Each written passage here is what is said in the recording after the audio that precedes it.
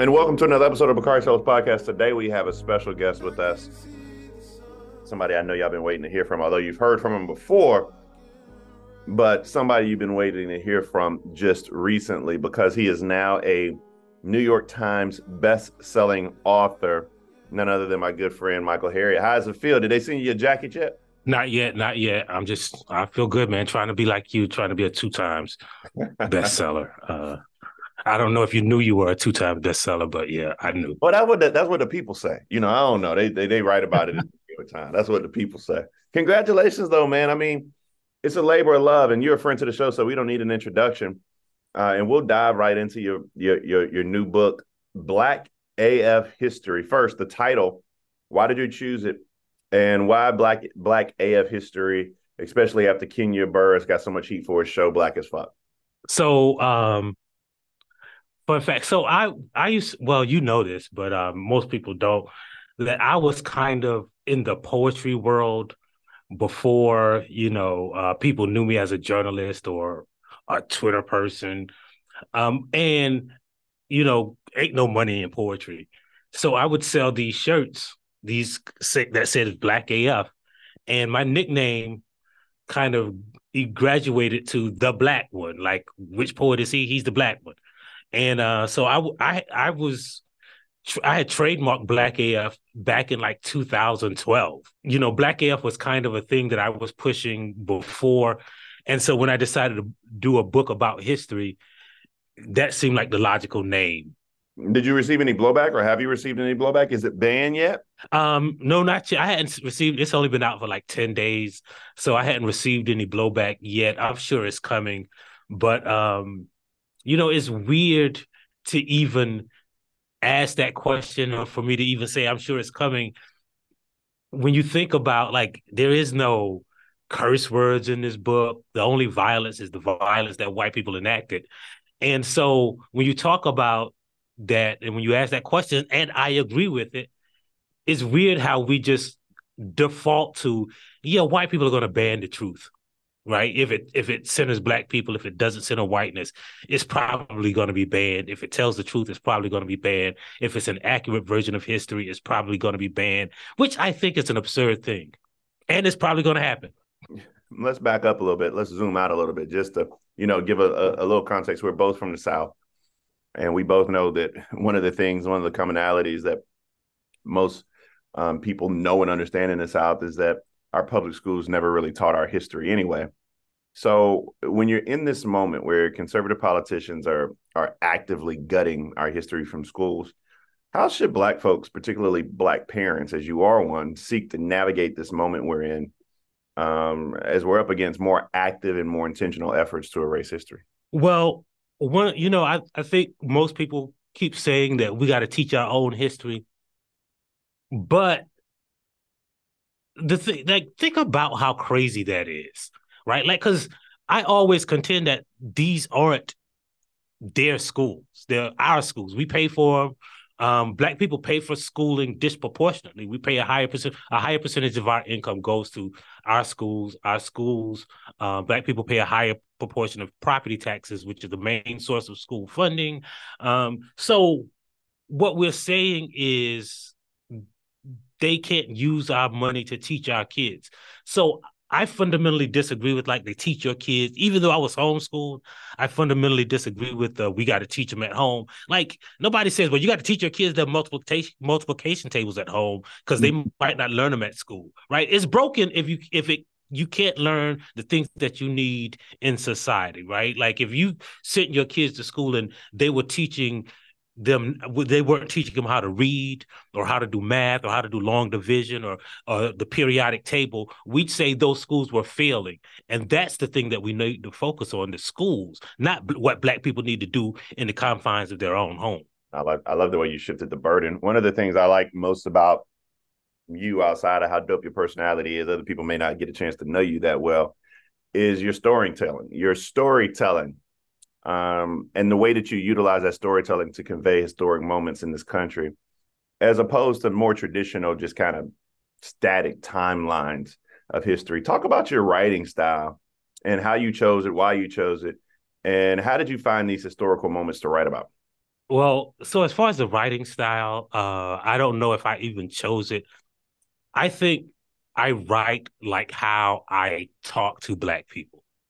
And sometimes it's funny, it infuses comedy, because that's how we talk to each other. Like we could be at a funeral.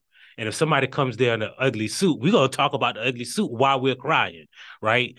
And so my writing style is, people say, well, you infuse humor and history. And I was like, yeah, but it's just I just talk to people like how Black people talk to each other. And the so I don't know if I chose it. It's just the way that I always related to the world. And as far as the storytelling and the history is concerned, it's how I always learned history and how I always think like you learn information. I think if you know a narrative and you know the story and are able to contextualize it, is better than just learning a series of dates and names and time eras in history and presidents. I think the stories are history, right? And the way we teach it is wrong. It helps us be able to forget it. This episode is brought to you by Jiffy Lube. Cars can be a big investment, so it's important to take care of them. I once got a car that I started out with 25,000 miles on. I got it to over 200,000 miles because I took care of it. You know how you take care of a car? You take care of the maintenance, the oil, the brakes, all that stuff. And if you don't, you can have a car just completely fall apart. When your car needs maintenance, head to Jiffy Lube. They provide automotive excellence at speed. Get your oil change, brakes checked, tons of other multi-care services. It's all done by expertly trained technicians who actually care about taking care of you and your car. Jiffy Lube, car more. To find coupons and start an instant online estimate, visit jiffylube.com. This episode is brought to you by Viore. I love sports. I know you do too. I also know that lots of you exercise, but if you're like me and my wife, the beloved sports gal, you're sick and tired of ugly, uncomfortable workout gear. Especially, I do a lot of walking. I walk around LA. I make calls. I listen to podcasts. Here are two words that will change everything. Viore Clothing, a line of activewear that is unbelievable. The best thing about Viore is you can lounge around in it. You can work out in it. You can go outside. You can go shopping down in your local wherever. And you never feel like you're either underdressed or overdressed. You're just comfortable. You can wear it when you're training, traveling, lounging around the house. Go get yourself some of the most comfortable and versatile clothing on the planet. Here's the deal. Our listeners get 20% off their first purchase at Viore.com/Simmons. Once again, VUORI.com/Simmons. One of the things that I wanted to ask you is so many stories are fascinating. Robert Smalls, for example, we got people writing about that. We saw Nat Turner. Tell me some stories that you want to write about. We can't talk about Orangeburg right now, but talk me some stories you want to write about that aren't being told right this second. So one of my favorite stories, and I talk about it a little bit in the book, but Moses Dixon, a man from St. Louis who had a secret group of 12 people stationed around the country, and they were going to start, for all effects and purposes, a race war, a national slave revolt. And they estimated like 200,000 people were going to participate. They had trained for 10 years, and it just so happened that the Civil War broke out before the date that they chose happened. But that group, the Knights of Tabor, took their dues and took all those dues from around the country. They had up to 100,000 members. And the secret fraternal organization built the first Black-owned hospital in an all-Black town in Mound Bayou, Mississippi. And so much of what you know about the civil rights movement, what people know about the civil rights movement kind of comes out of Mound Bayou, even though we don't talk about Mound Bayou or TRM Howard. But that it all started with a national slave revolt. That's how we know who killed Emmett Till. That's how we know it wasn't just two men involved. That's how we got Jesse Jackson. That's how we got Aretha Franklin. That's why Billy Preston is known as the fifth Beatle. It's why where we got Medgar Evers from, right?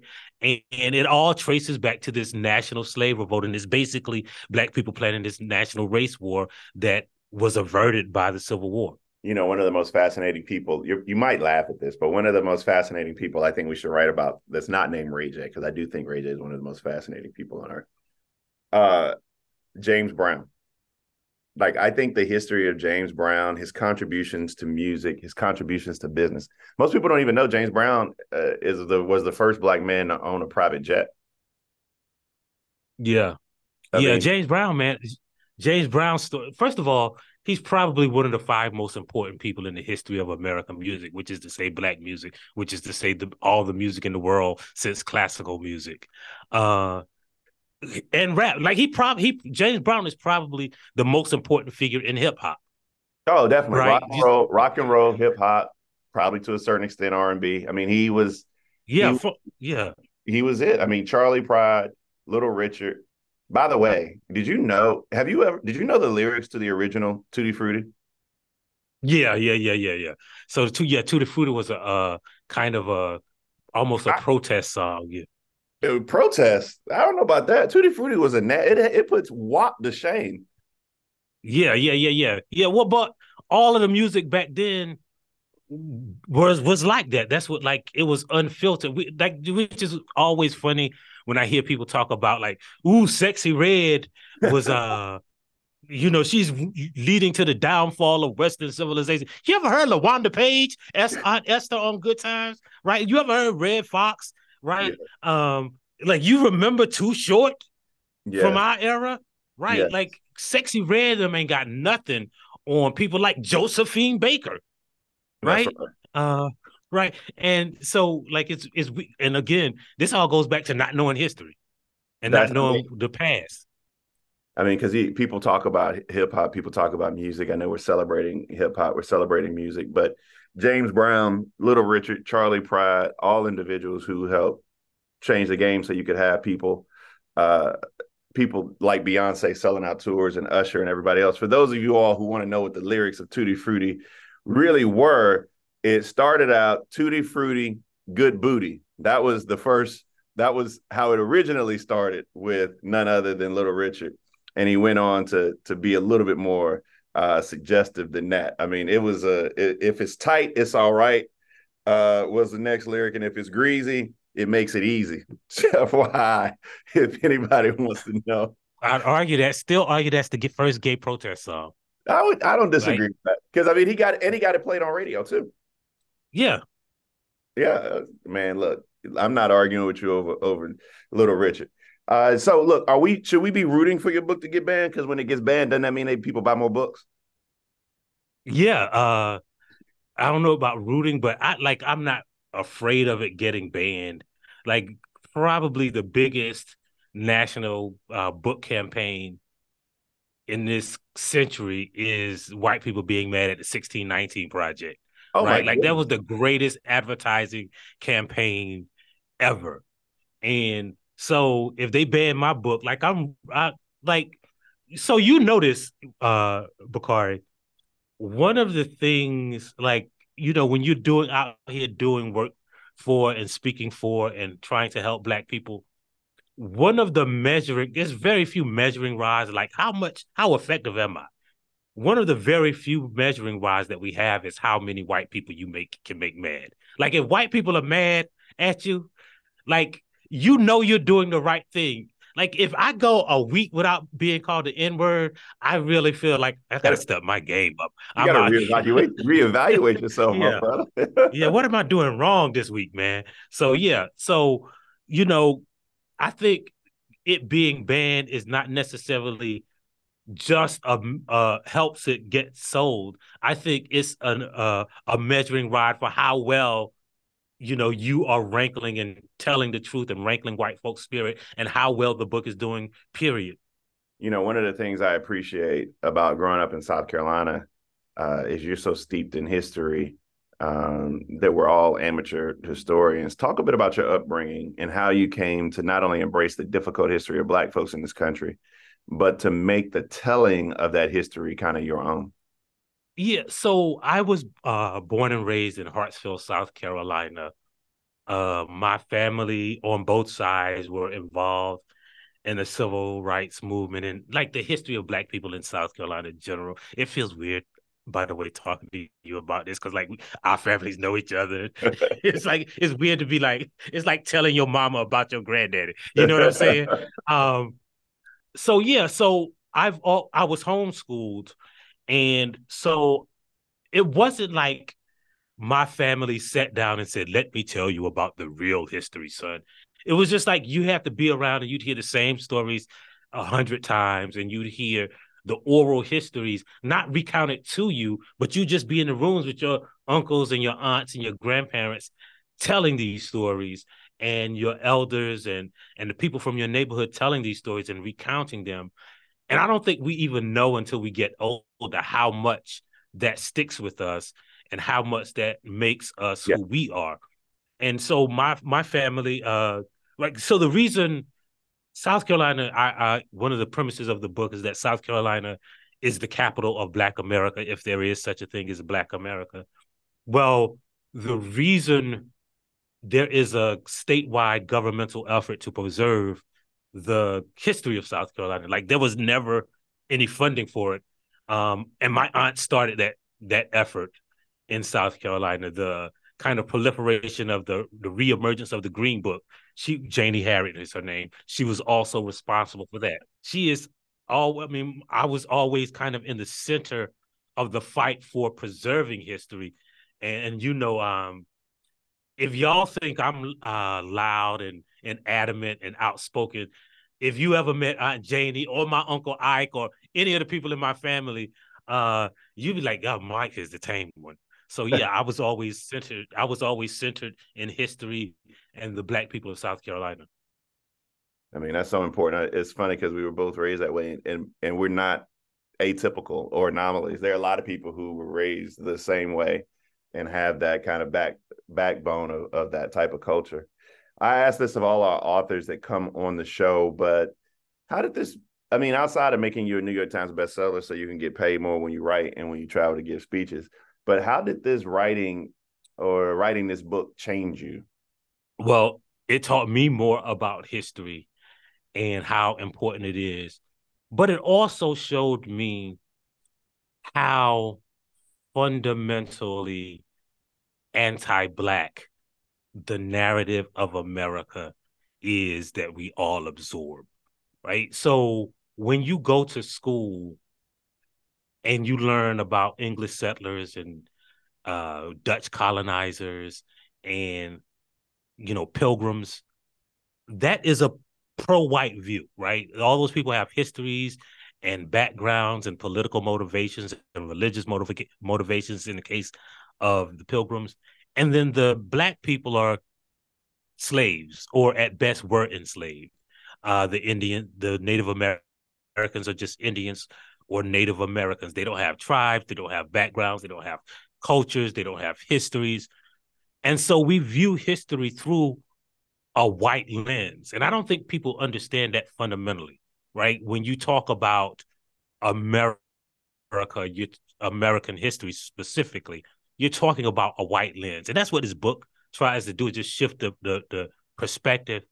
But I still didn't know how much of that white lens was centered on whiteness until I started writing this book. Like a lot of the stuff that I assumed, like I thought that I was going to be heroic by going in and digging up some of the history that was lost.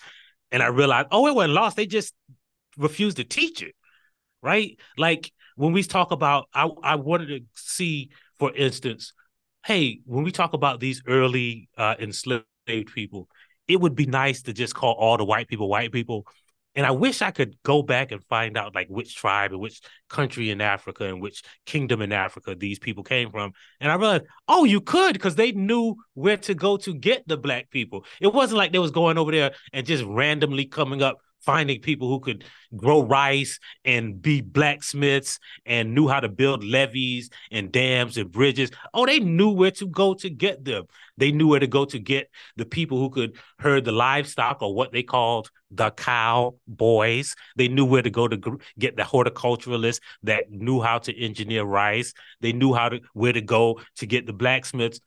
And so that history wasn't lost. It was just like, oh, we're not going to teach that. We're going to teach where the white people come from and not where the black people come from, right? And so that was the thing that I learned, and that's what changed me. It's like I knew our history was whitewashed. I didn't know how intentional it was. This episode is brought to you by Jiffy Lube. Cars can be a big investment, so it's important to take care of them. I once got a car that I started out with 25,000 miles on. I got it to over 200,000 miles because I took care of it. You know how you take care of a car? You take care of the maintenance, the oil, the brakes, all that stuff. And if you don't, you can have a car just completely fall apart. When your car needs maintenance, head to Jiffy Lube. They provide automotive excellence at speed. Get your oil change, brakes checked, tons of other multi-care services. It's all done by expertly trained technicians who actually care about taking care of you and your car. Jiffy Lube, car more. To find coupons and start an instant online estimate, visit jiffylube.com. This episode is brought to you by Viore. I love sports. I know you do too. I also know that lots of you exercise, but if you're like me and my wife, the beloved sports gal, you're sick and tired of ugly, uncomfortable workout gear. Especially, I do a lot of walking. I walk around LA. I make calls. I listen to podcasts. Here are 2 words that will change everything. Viore Clothing, a line of activewear that is unbelievable. The best thing about Viore is you can lounge around in it. You can work out in it. You can go outside. You can go shopping down in your local wherever. And you never feel like you're either underdressed or overdressed. You're just comfortable. You can wear it when you're training, traveling, lounging around the house. Go get yourself some of the most comfortable and versatile clothing on the planet. Here's the deal. Our listeners get 20% off their first purchase at Viore.com/Simmons. Once again, VUORI.com/Simmons. This episode is brought to you by Cars.com. When you add your car to your garage on Cars.com, you'll unlock access to real-time insights into how much your car is worth. Plus, view its historical and projected value to decide when to sell. So when the time is right, you can secure an instant offer from a local dealership or sell it yourself on Cars.com. Start tracking your car's value with your garage on Cars.com. That's decently profound right there, my brother. Tell me the most important thing. So let me ask you this real quick before I get to the most important question. Do we call this book Black AF or do we call it Black as Fuck? Yes. I love that. I absolutely love that. The most important question, how can people buy your book? It can be found in bookstores across America. It's crazy when you were talking about the publicity and, the grassroots effort to buy it. I'm hoping you can get it on Amazon right now. This is crazy to say. Amazon is sold out of a book, of my book. But hopefully we'll have copies in by the time you hear this. But you can get it anywhere that books are sold. I've seen it in the airports and in bookstores and everywhere. It's a New York Times bestseller, not a 2 times bestseller, but still, you could get it anywhere. Did you read your book? Yep, I read it. I read the audiobook. Everybody told me you got to read the audiobook because apparently audiobook people only like it when the author reads it. Yeah, I was gonna have a Michael B. Jordan or somebody read mine, but I decided to read it and I realized that I'm incredibly stupid. I forgot how to read halfway through. I tell people this: you don't read the words that you write. You don't enunciate them often, so you just trip up on the words that you put on paper. Right. Especially, and then sometimes when you make a joke, when you record the audiobook, it's so long after you've written the book that I know it sounds narcissistic, but I was in there laughing at my own jokes and trying not to laugh at the jokes that I make. But sometimes you forget what you write too, right? Because the process of writing a book and then recording the audiobook is so long that it's weird. But I really like the name drop of, like, I was gonna get Michael B. Jordan to write, because he is like Michael B. Jordan and Bakari Sellers. It's kind of like the same thing. So right, I was gonna get Michael B. Jordan. Like, you know what? I was gonna get Denzel to read mine. I admit, right? But James I decided to do it myself. How can people follow you on social media? Michael Harriot, Michael Harriot, 2 R's and OT, 1 T. Hey, something. Michael Harriot is dope as fuck, but he's absolutely the second most dope person in his family. His wife is much better than him. Shout out to Michael Harriot for joining the Bakari Sellers podcast one more time. Go out and buy Black AF History. Thanks for having me, man.